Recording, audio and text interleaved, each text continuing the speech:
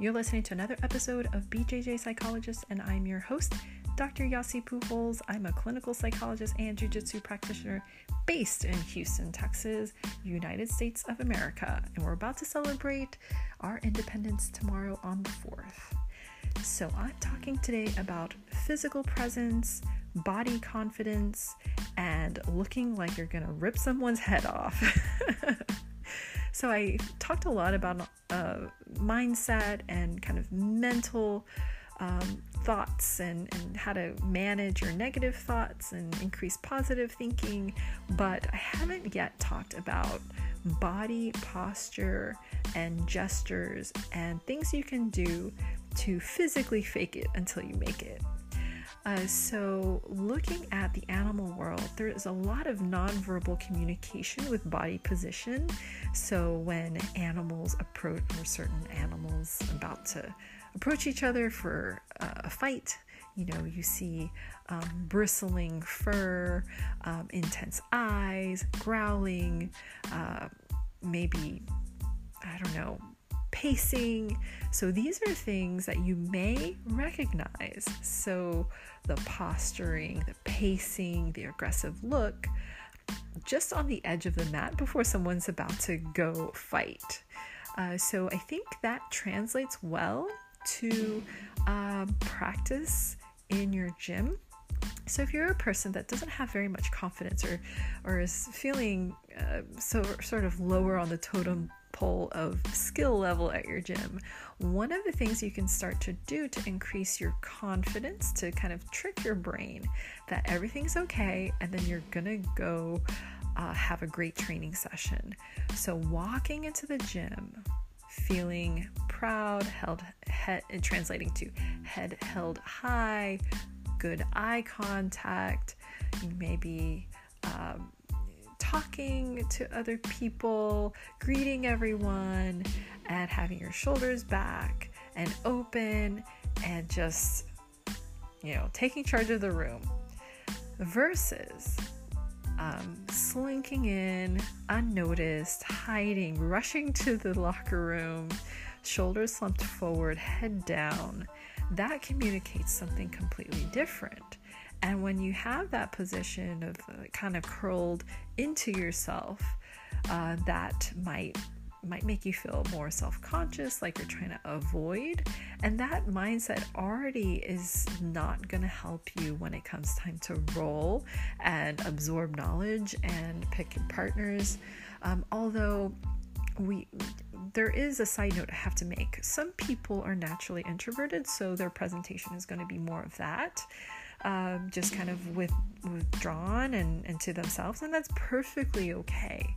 But if you're struggling with anxiety, then that's maybe something to look at. So how are you positioning yourself in the space, in the room?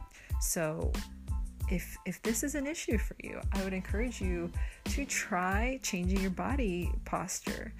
Try to see if you can stand up taller, sit up taller, approach people kind of smiling or with a pleasant eye gaze. And then you can also shift over to kind of more aggressive. I guess this is an aggressive sport, right?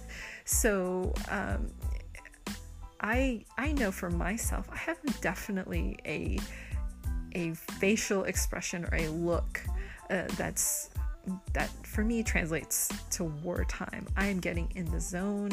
I look like you don't want to talk to me. Like I look like I'm going to rip your head off. But physically, that physical facial expression and my body posture helps feed into or tap into that state of aggression that I find really hard to get into. And then when it comes time to have competition class, I try to walk into the space. I try to walk into the room or the mat area with that confident posture. I know that sets the mood for me. If I'm just kind of like dragging or tired and I don't have good posture, I kind of just like, okay, here we go. I try to catch myself in the moment and say, hey, I'm here for a purpose. Let's snap out of it. Stand up tall, shoulders back, looking forward, looking ready to pick someone hard that's going to give me a hard time. So physically, I want to look the part. I want to look like the aggressive fighter. And maybe mentally I'm not there, but as soon as I walk onto the mat, hopefully things will fall into place. And then also, this is another little good detail if you're a competitor, when you're in the middle of the roll, to avoid looking fatigued, tired, upset, or hurt. It helps if you don't have those facial expressions, because your face can tell a lot to the coach, to the other person's coach, and the other person. So they're gauging you as you're gauging them. And if you can hide all the negative stuff that you're experiencing, that's even better. If you look fresh, like you don't even, hey Molly, shh. Oh my goodness, Molly is here and she is awake. Go to sleep. Okay, anyways, if you're in your match, look like you haven't even broken a sweat, and it really does make a world of difference, because if your body is in a state of, okay, this is not that hard, then your brain is like, oh, okay, we can keep going. It's a feedback loop, and you can trick your mind by changing your physical stance.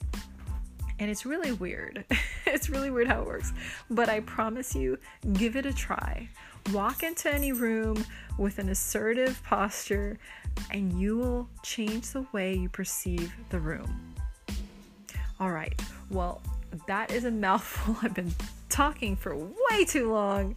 It's a topic that I'm so fascinated by. I'm fascinated by body language. So maybe I should keep talking about it in later podcasts, episodes. But anyways, thank you for listening as always, and follow me on Instagram if you haven't already. I am posting all about the jiu-jitsu journey I'm on, and that's at dr.yasi_fit.